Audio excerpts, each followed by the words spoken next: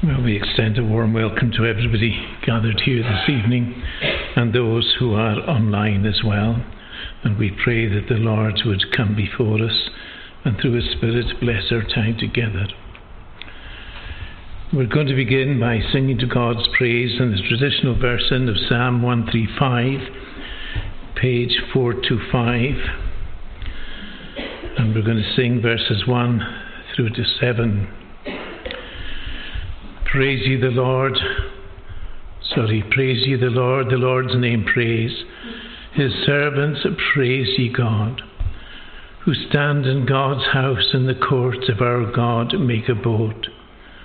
Praise ye the Lord, for He is good, and to Him praises sing. Sing praises to His name, because it is a pleasant thing. And so on to the end of the verse, marked 7. Praise ye the Lord.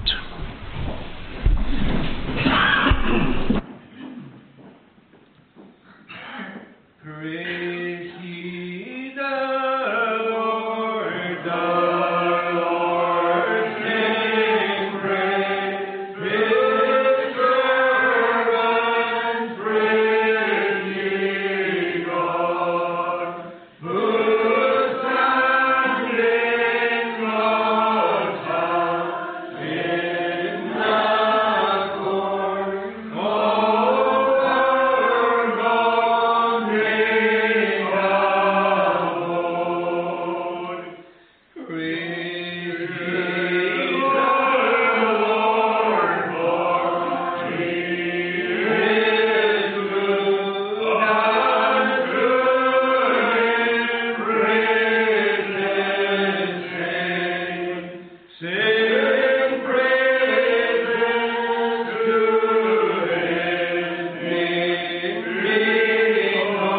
because it is a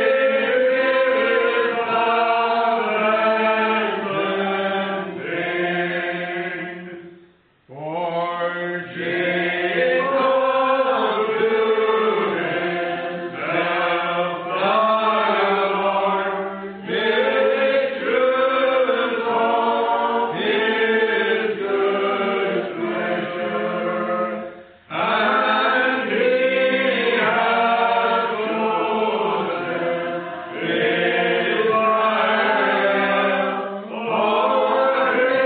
Israel for His peculiar treasure.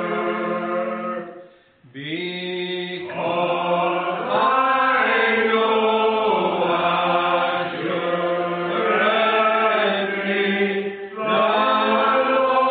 Lord is very great, and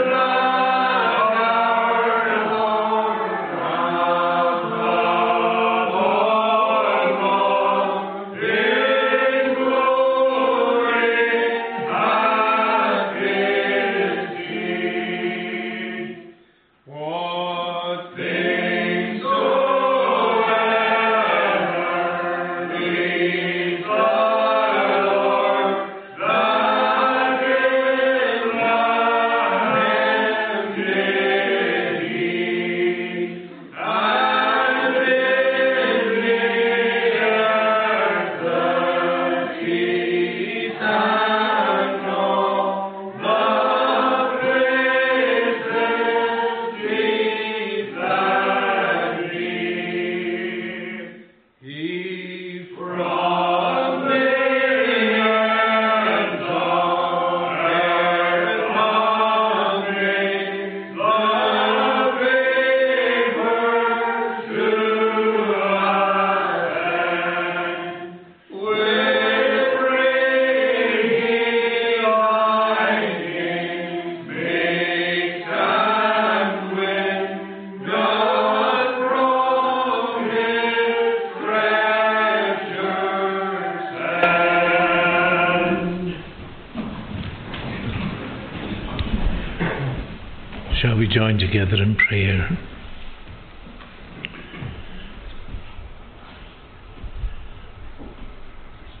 We do thank Thee, O God, that Thou hast brought us together once again on this Thine own holy day, to come before thee in the spirit of worshippers, calling upon the name of the Lord Jesus Christ, for we have no access unto thee except by him. And we pray that the influence of thy Spirit would be upon us, each one, from the youngest to the oldest. Whatever our status is in life, help us to appreciate more and more what we have in Christ Jesus. We thank thee that he has given us the freedom and the liberty from the captivity of sin and of death.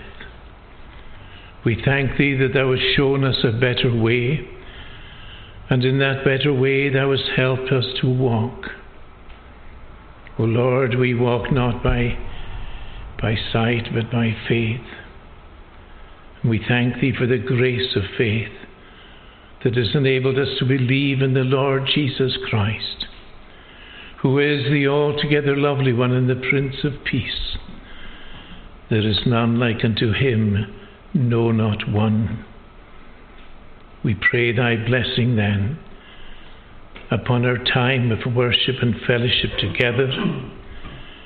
Be with each and every one of us, those of us in the building and those who are gathering with us online. O Lord, may we be found in the Spirit of Christ, confessing that Jesus Christ is our surety for time and for eternity. He has blessed us with all spiritual blessings in heavenly places in Christ. And there is no people in all the earth so privileged as thy people. Therefore we pray that in response to what Christ has wrought in us, having delivered us from the bondage and the corruption of sin, help us, we pray thee, to walk in the light as he is in the light.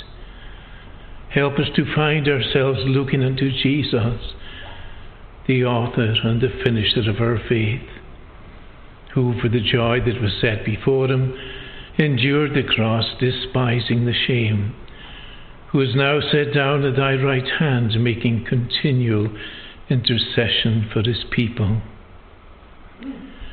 We would ask of thee, O Lord, to bless us as a congregation. We do thank thee that in the days that have been of difficult times, we have been assured of thy presence with us, and that we would lay hold upon thee continually. Help us, we pray thee, to live in dependence upon thee, and do thou bless us, each and every one. Bless us individually, bless us as families, and may that which binds us together be the cord that never breaks. We pray that that threefold cord, which will not be broken, will be part of our own experience. We remember before thee many of the congregation who cannot be with us. And although opportunity is given through the technical devices, yet, O Lord, we pray that thou wouldst help us to render unto thee that an awareness of the fellowship that we have in Christ Jesus. Although at times we may be separated physically, the bonds of Christ's love are a surety. We pray for those of the congregation who may be aged and infirm. We ask of thee to lay thine hand upon them, and may the love of Christ surround them, and that whatever their physical weaknesses may be, may they still know the strength of the Lord. We pray too that thou wouldst remember our young people growing up in a world of so many mixtures. We pray for their protection. We pray for those who are away at universities or in colleges. We pray that thou wouldst help them where they are. Help them against the devices of the evil one. They are covenant children. And Lord, we pray for children of the covenant. O Lord, lead them and guide them in the way of truth and of righteousness. Protect them, we pray thee, from all the evils that may surround them and attack them. We pray for any in the congregation who may be going through trying and difficult times, maybe not known to ourselves, but each and every one is known to thee. And thou, O Lord, art willing and able to help each and every one. We continue to remember those who in recent times have known the experience of loss and separation. And yet we have that assurance that nothing shall separate us from the love of God which is in Christ Jesus our Lord. We pray thy blessing then to rest upon such, and do thou give them tokens of thy love and favour. Lord, we do thank thee for the opportunity and the privilege that is ours to find ourselves as witnesses to the gospel of Jesus Christ in this part of thy vineyard. Be mouth, matter and wisdom to us all. Give us words to speak, words that would encourage people to seek the Lord whilst he is to be found and call upon him while he is near. We pray that within the community, the witness of the church, ye, the congregation, all the families, young and old, would be a blessing to the community. And we would ask of thee also that thou wouldst remember Fachi and Greta and all the family. Lord, we thank thee for them, and we pray that thou wouldst uphold them by thy Spirit. May the love of Christ surround them. May they know tokens of that love in this assurance that he says, I will never leave you.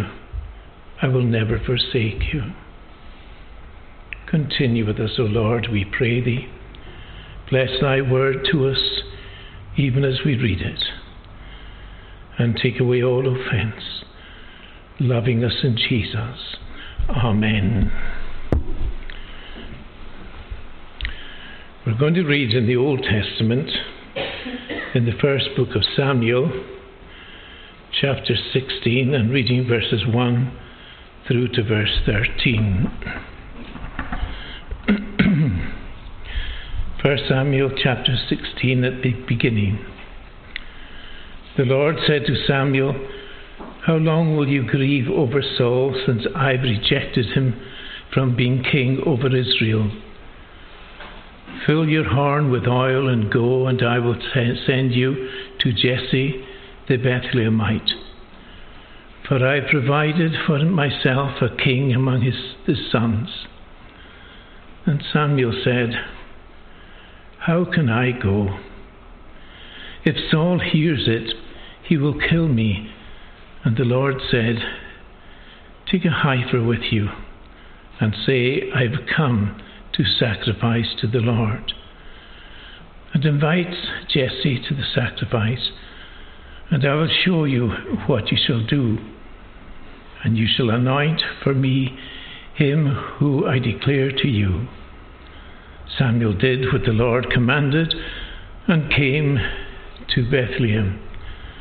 The elders of the city came to meet him, trembling, and said, Do you come peaceably? And he said, Peaceably. I've come to sacrifice to the Lord. Consecrate yourselves and come with me to the sacrifice.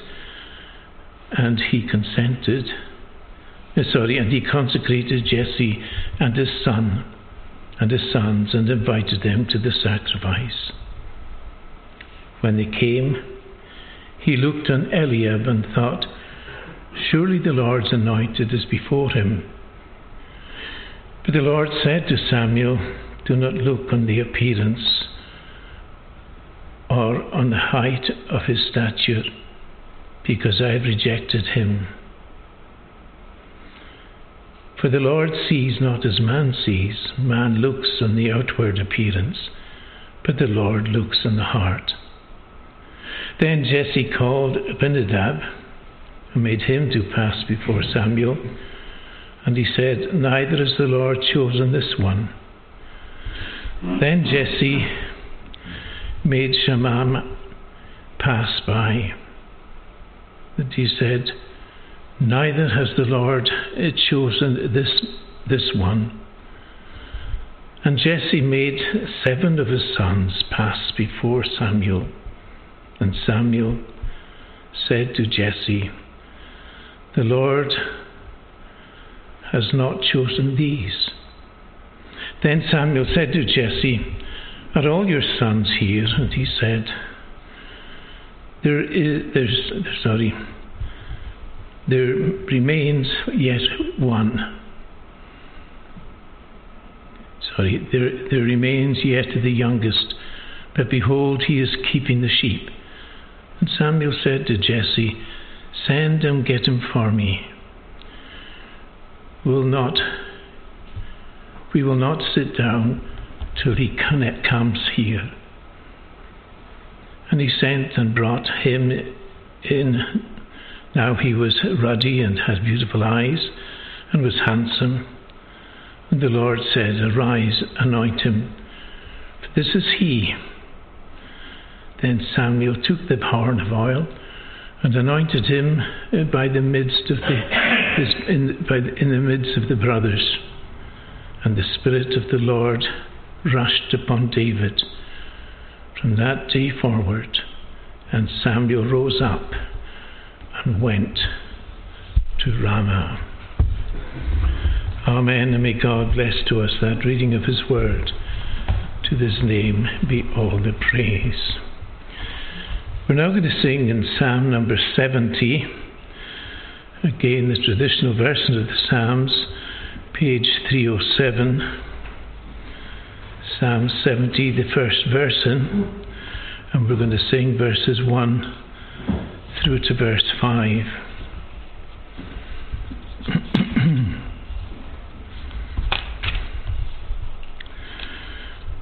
Lord, haste me to deliver. With speed, Lord, succour me. Let them that for thy soul do seek, shamed and confounded be. Turn back be they, and shame that in my hurt delight.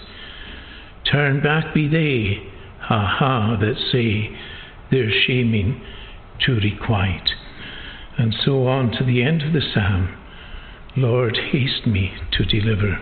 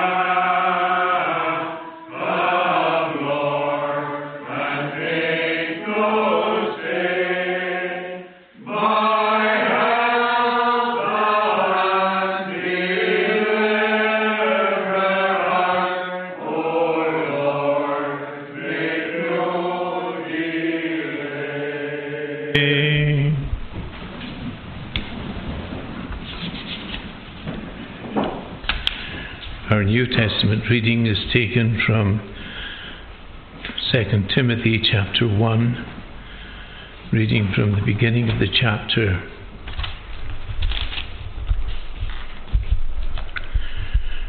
I charge you in the presence of God and of Christ Jesus, who is to judge the living and the dead, and that by his appearing and his kingdom, preach the word, be ready in season and out of season, reprove, rebuke, exhort with complete patience and teaching.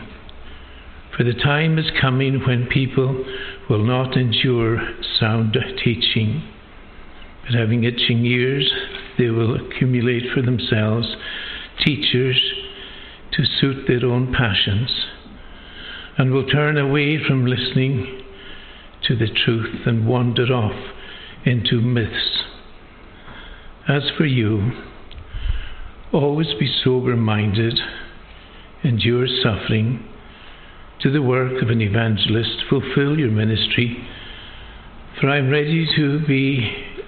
already being poured out as a drink offering, and the time of my departure has come.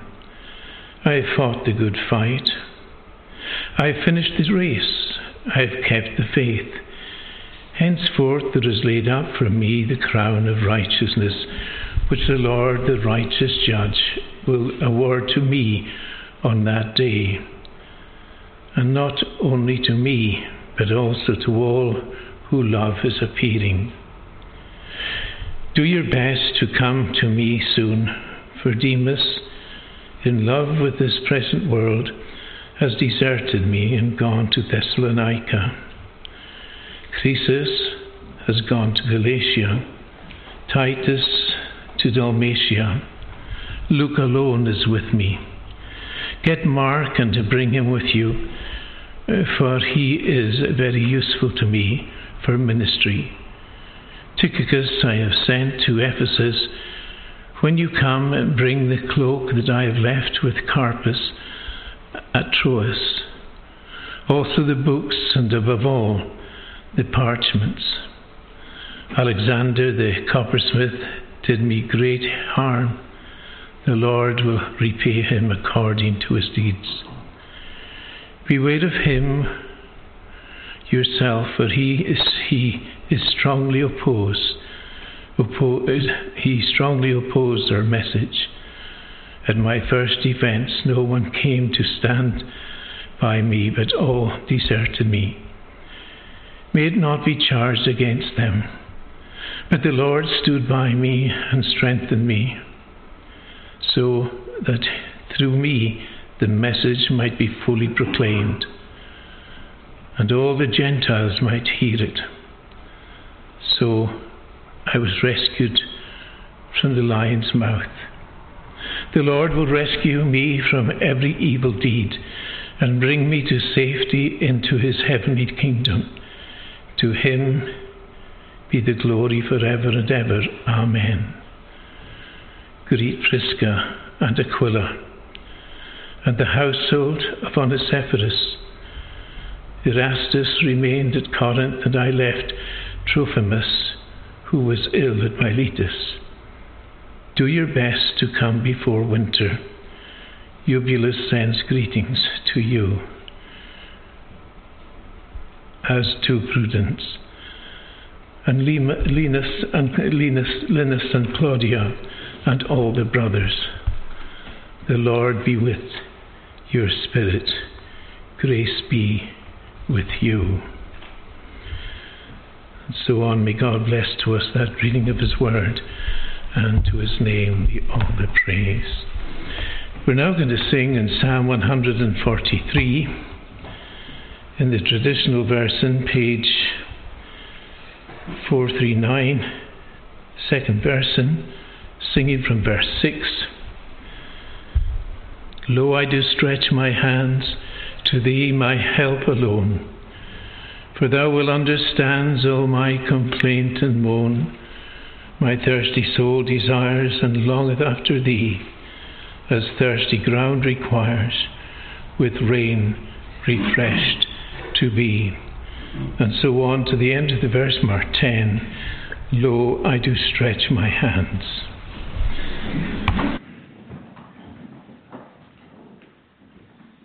Lo, I do stretch my hand, turning my help alone, for thou wilt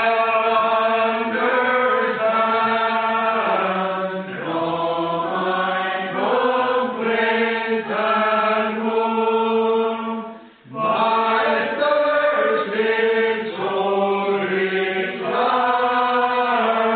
and longeth after thee, as thirsty ground requires, with rain refreshed to be. Lord, let my prayer prevail to answering makes speed. For though my spirit doth fail, I know thy faith in me. Let I be like to those that do in darkness sit, or him that downward goes into the dreadful dead. Because I trust in thee, O Lord, cause me to hear thy loving kindness free, when morning doth appear. Cause me to know the grace wherein my path should be. For by my soul on high, I do lift up to thee.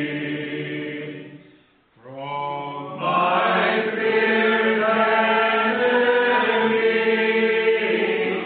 in safety do me guide, because I cling to thee, Lord, that thou makest me high. My God, my own art thou, teach me thy righteousness. Thy strength to lead me through the land of uprightness.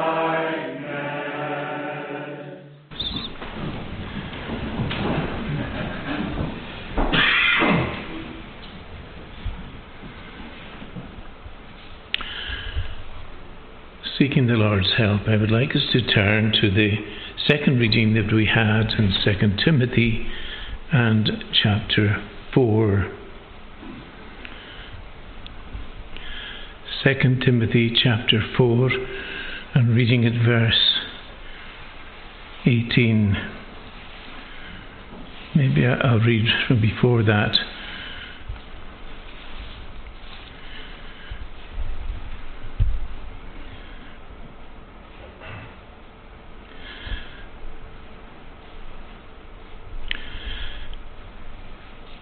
I'll read from verse 18. The Lord will rescue me from every evil deed and bring me safely into his heavenly kingdom.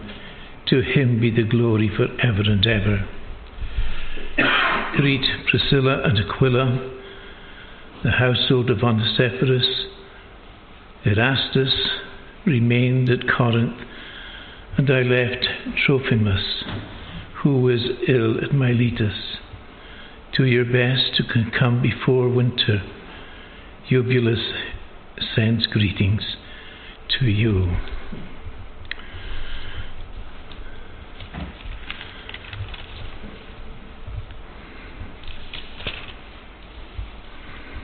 My apologies for that.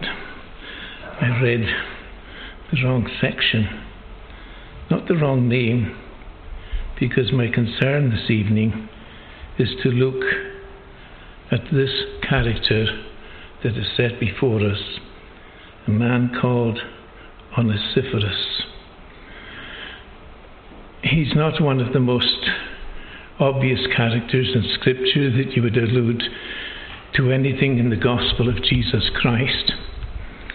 In fact, he hides away in this chapter. But I think what is set out before us in this passage is something that we need to remind ourselves constantly of, and that is our relationship one with the other. I had a particular reason for reading in Samuel that part of David's experience in his being anointed king over Israel. The reason for that was that there we have a situation which it certainly was a family situation to one extent, but it was more than that. It is how people react to one another in various circumstances in life's journey. For example, when Samuel was called upon to go and choose from the family of Jesse one who would be anointed king, he didn't want to go really, but he went in obedience to God's call. And as he was there with Jesse and looking at all these young men that Jesse had, Jesse, I'm sure himself, was hopeful that one of them would be the king. But I don't think the brothers were all that pleased with the choice that was made. In fact, history tells us and shows to us that the brothers were very jealous of David at different points in his historical experience. The thing is, in that family, like in many families, there were jealousies. They weren't following the script, as it were. They were following a way of their own tradition, their own personal aggrandizement maybe, or whatever. But the thing is, when God chose David to be king, as he said, I don't look on the outward part, but on the inner part. I look at the heart of man, and I see what is going on in the heart of each and every one of us, of you.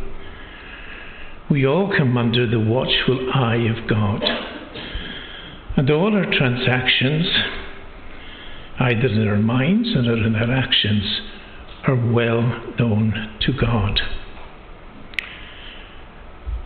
When Paul was writing to Timothy, he was concerned that Timothy would come to a realization that what he was about was the work of the gospel of Jesus Christ.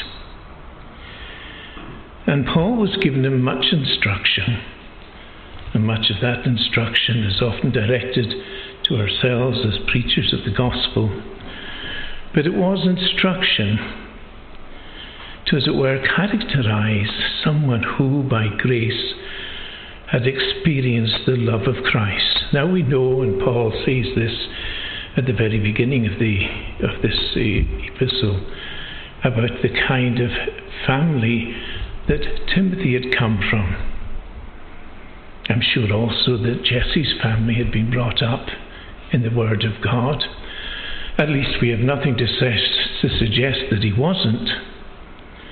But there is one thing sure, that this young man, Timothy, had all the elements and the characteristics of a man chosen to be a servant of Christ, one who would be willing to fulfill righteousness in the proclamation of God's word. Now, Onesiphorus. Nothing much is said about him, and maybe that is why he is not maybe uppermost in our thinking when we think of the characters of either the Old or the New Testament. I think it was about 3 or 4 years ago, I drew on the character of an Old Testament man who, to my mind, was Onesiphorus is the kind of New Testament of that man, and that man was Ebed-melech, the king's servant, who you remember had saved Jeremiah from the pit. And at that time we looked at the way in which Ebed-melech had treated Jeremiah. Unlike those who were watching on and were glad to get rid of Jeremiah, and who were hoping that he would be dead in that pit that they threw him into. But God had a different plan. And of course it was Ebed-melech that God had used. Again, a man from the sidelines, maybe we would say, of scriptural characters. But nevertheless, a man of God, a faithful servant, even to the king who had Jeremiah put in the pit. When you come to Onesiphorus, Paul has a lot to say in so few words. In fact, maybe that is the best thing of all, that it is so few words. For listen to what Paul is saying. In chapter 1 of 2 Timothy, he says this: "You are aware that all who are in Asia turned away from me, among whom are Phygellus and Hermes. May the Lord grant mercy to the household of Onesiphorus, for he has often refreshed me and was not ashamed of my chains. But when he arrived in Rome, he searched for me earnestly and found me. May the Lord grant him to find mercy from the Lord on that day." Now, this passage is a scripture. Now, I'm not going to go into it at all, but it has created a bit of divisions among theologians as to what Paul is doing here. The implication being, was Paul praying for the dead? I don't want to get involved in that, because that would be a great distraction. Because what Paul is trying to do, directing his attention to Onesiphorus, but placing Onesiphorus in Timothy's mind, that this is the kind of character of personality we all should be, given different and varying situations in our life's experience. Paul is making a plea here that the Lord would have mercy upon the house of Onesiphorus. And there was a reason for that. The reason was, and this is something we need to take to ourselves all the time, when we are dealing with one another, when we are interacting with one another, we may all have, yes, our warts and our failings. We may all have many things that we wouldn't want anybody else to know about, and that is very true. But what Paul wants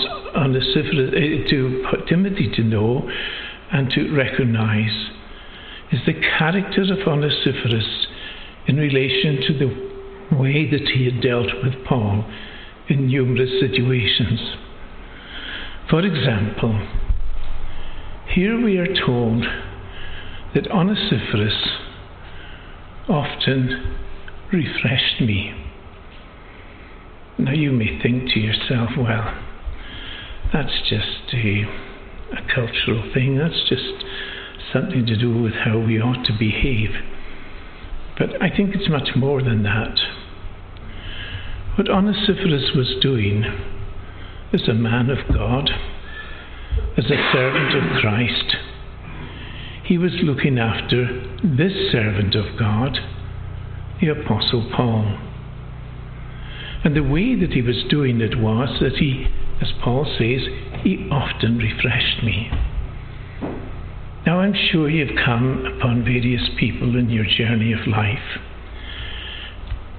who have had a relationship with you, at least to this level, that when they left you to your company, you felt the better of it. There was a kind of a oneness between you and somebody else that showed to you that this person, every time he or she speaks to me, makes me feel refreshed. It's not as though he was handing him a bottle of some kind of drink or other. Nothing to do with that. It was the fellowship that Onesiphorus had with Paul, the great apostle. For Paul to say something like that about this man, as I say, his identity we don't know. He's not one of these big main characters of Scripture. But he was obviously a man who exercised this Christian content of life in his life and his relationship to Paul. He often refreshed me. Not just once. It's not just someone coming into your experience and then going and that's it. You never hear of them again. But there is no doubt that Onesiphorus was a man who in Paul's experience was a refreshing influence. And I'm quite convinced, given the tone and the subject of Paul's epistle to Timothy, that all had to do with talking about things that mattered most. Spiritual things.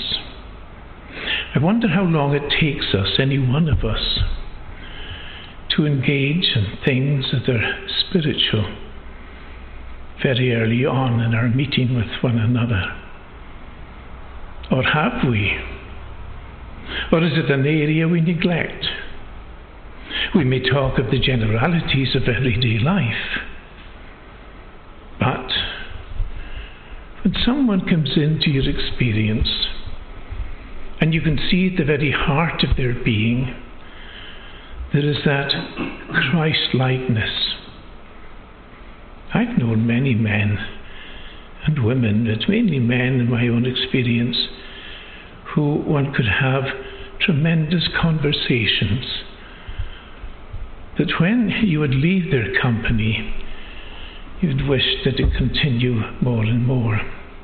But we know that's not possible. It couldn't be possible for Onesiphorus to be with the apostle all the time. But when he had the opportunity, a moment was not lost whatsoever with regard to the effect that Onesiphorus had upon him.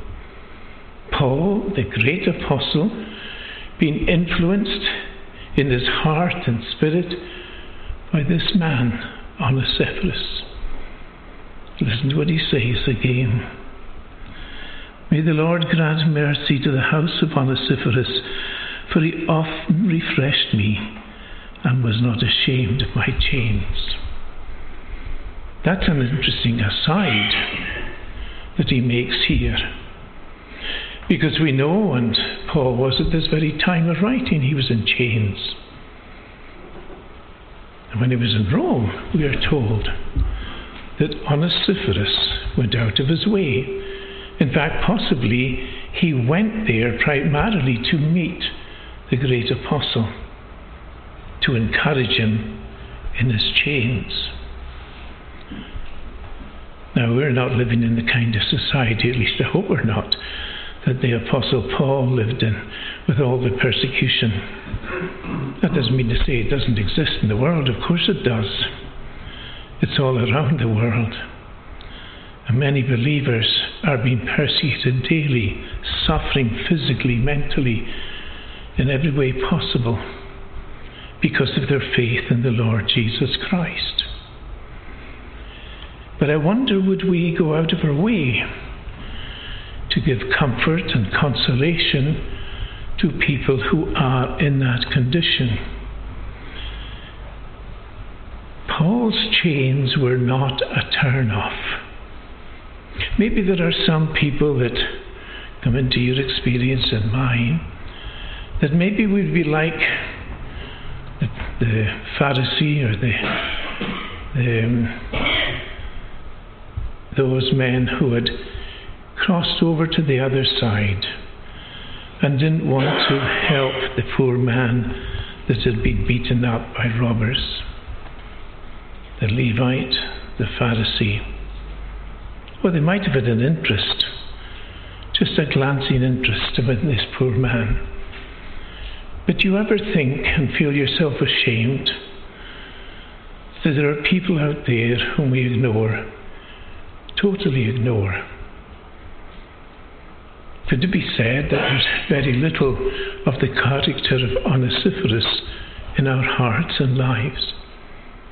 Is it the case that maybe the Lord has put it, like he did into Onesiphorus, put it into that heart of that man, to, as it were, not be concerned about who's looking at what?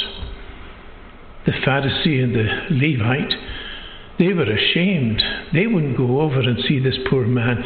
Why? Because, well, maybe someone's watching. Maybe somebody will start a gossip about trying to deal with these sort of people. Just leave them to their own devices. But I can't imagine that a character like Onesiphorus was going to do that. In fact, even with regard to the authorities of the day in Rome, I'm sure he came under great threat. He was going around, not silently, I don't think, he was going around looking for Paul. Paul the Apostle, whom he knew to be imprisoned, yes, even illegally. What had Paul done? He had done nothing wrong, not a thing. At least not since he was converted. But Onesiphorus knew that he was in need, and he was going to find himself in that situation in prison in a difficult way. Onesiphorus wasn't ashamed that Paul was enchained. Oh yes, he would have been very sorry about it. He felt heart sorry for Paul that this was the situation. He wasn't ashamed of my chains, but when he arrived in Rome, he searched for me earnestly and found me.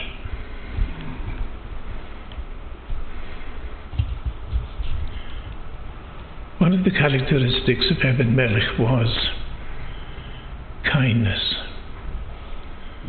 And that's what is shown here, the kindness of God, demonstrated in the life of his people. And if we have a problem being kind, not just to those whom we love, those who are of our own church or denomination, if we have a problem there, the problem is even exaggerated when we look out into this world that is lying in sickness, close to death, spiritually speaking. Paul says, he looked me out, he searched for me. He wants Timothy to have something of the characteristic of Onesiphorus.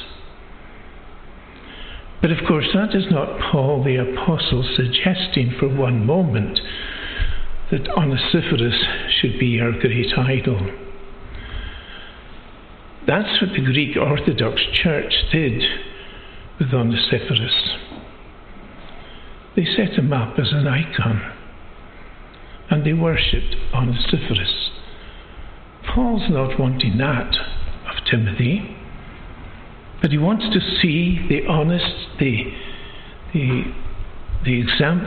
example of Onesiphorus, how much he showed the love of Christ. Because as Paul would see it, it was only the love of Christ in Onesiphorus' heart that could make him be what he was. You and I ask ourselves, what has Christ made me? Yes, we know that he made us a new creation. Old things are passed away. All things have become new. We are changed, yes, dramatically changed. But what difference has it made in my relationship with, first of all, my fellow believer, or my relationship with those who are even my enemies? The Lord Jesus Christ knew what it was to experience the enemies of his soul. They were all around him, the Pharisees, the Sadducees, yes, the atheists, the Gentiles. They all went against him. And that's what they were doing with Paul. And Paul knew that his time was coming. Yes, he was at the end of his life. But he wasn't going to forget those who had made such an impression upon him that he would leave it for Holy Writ to demonstrate it to you and to me. He may be a figure, Onesiphorus might be a figure that you glance over and struggle even to pronounce. It's very easy to put out a wrong pronunciation of that name and get yourself in trouble. But there is no doubt the central characteristic of this man was that he was Christ-like. And that's what Paul wanted Timothy to see, and to search that out in Christ's people. What influence are we, for example, at this level to other people? Do we make a change in other people's lives? Oh, I'm not saying we have the power to change them, but is it the fact that they see within us that we are different? We no longer follow a course of cunningly devised fables. We have been redeemed, we've been bought by the precious blood of Christ. Just like Paul, just like Timothy, just like Onesiphorus. Whatever might have been the problem for Onesiphorus, by holding fast to what he believed, by exercising a spirit of kindness and loving kindness to Paul, one thing is sure: the enemy of his soul was not going to stop him.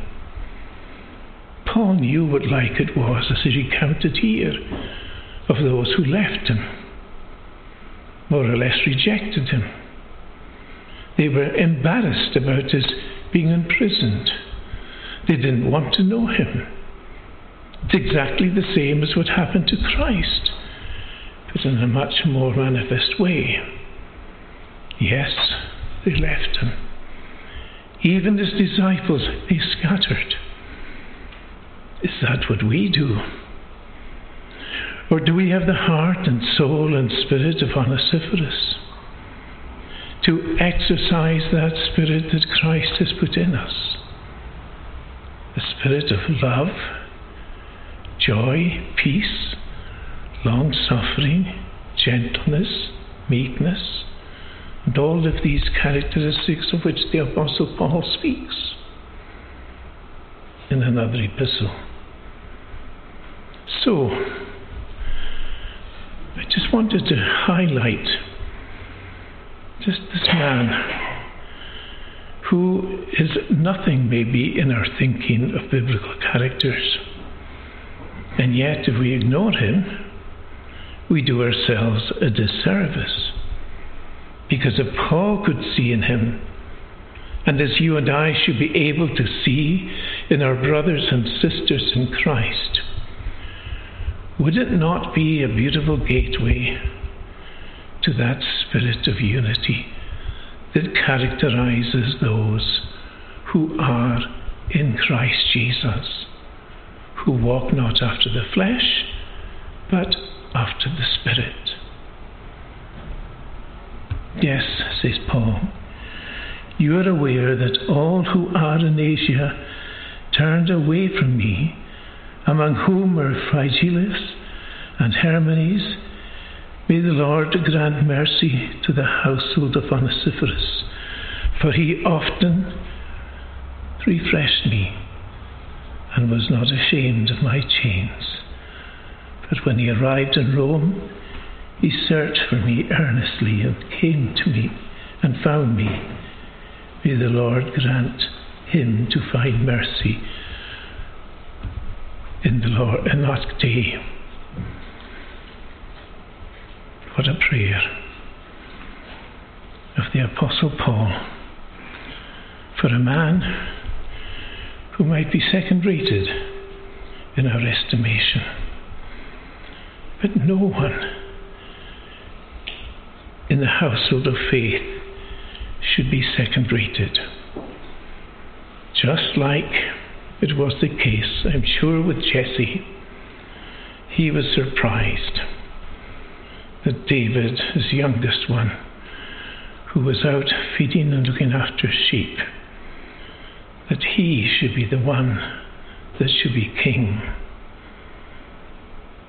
As he was told, as Samuel was told, God doesn't look on the outward, but rather in the inward heart of man. And may something of Onesiphorus rub off in you and me. Shall we pray? O eternal and ever blessed God, we do thank Thee that Thou art a God of grace and of mercy. Thou art calling upon Thy people to know and to experience the love of Christ shed abroad in their hearts. We thank Thee that the Lord Jesus Christ has given to us a new life in Him. But we pray that we might have that new life in exercise, in our daily walk and conversation with one another, in our desire to uphold and strengthen one another, to encourage each other in the faith. For we live in dark times, and the enemy of the souls of each and every one of us is seeking to see whom he can destroy. O Lord, we pray that Thou wouldst help us to be protectors one of the other. Go before us then and forgive all offence, loving us in Jesus. Amen.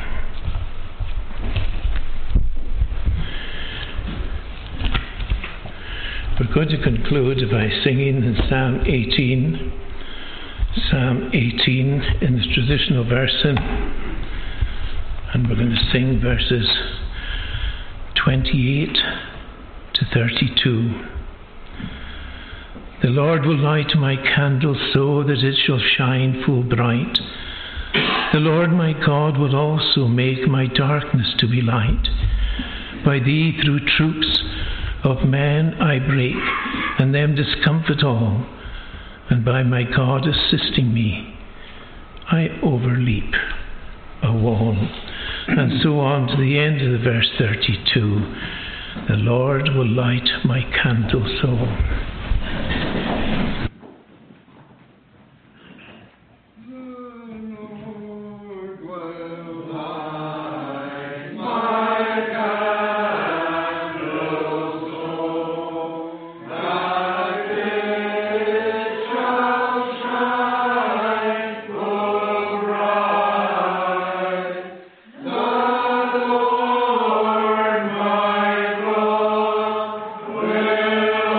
Oh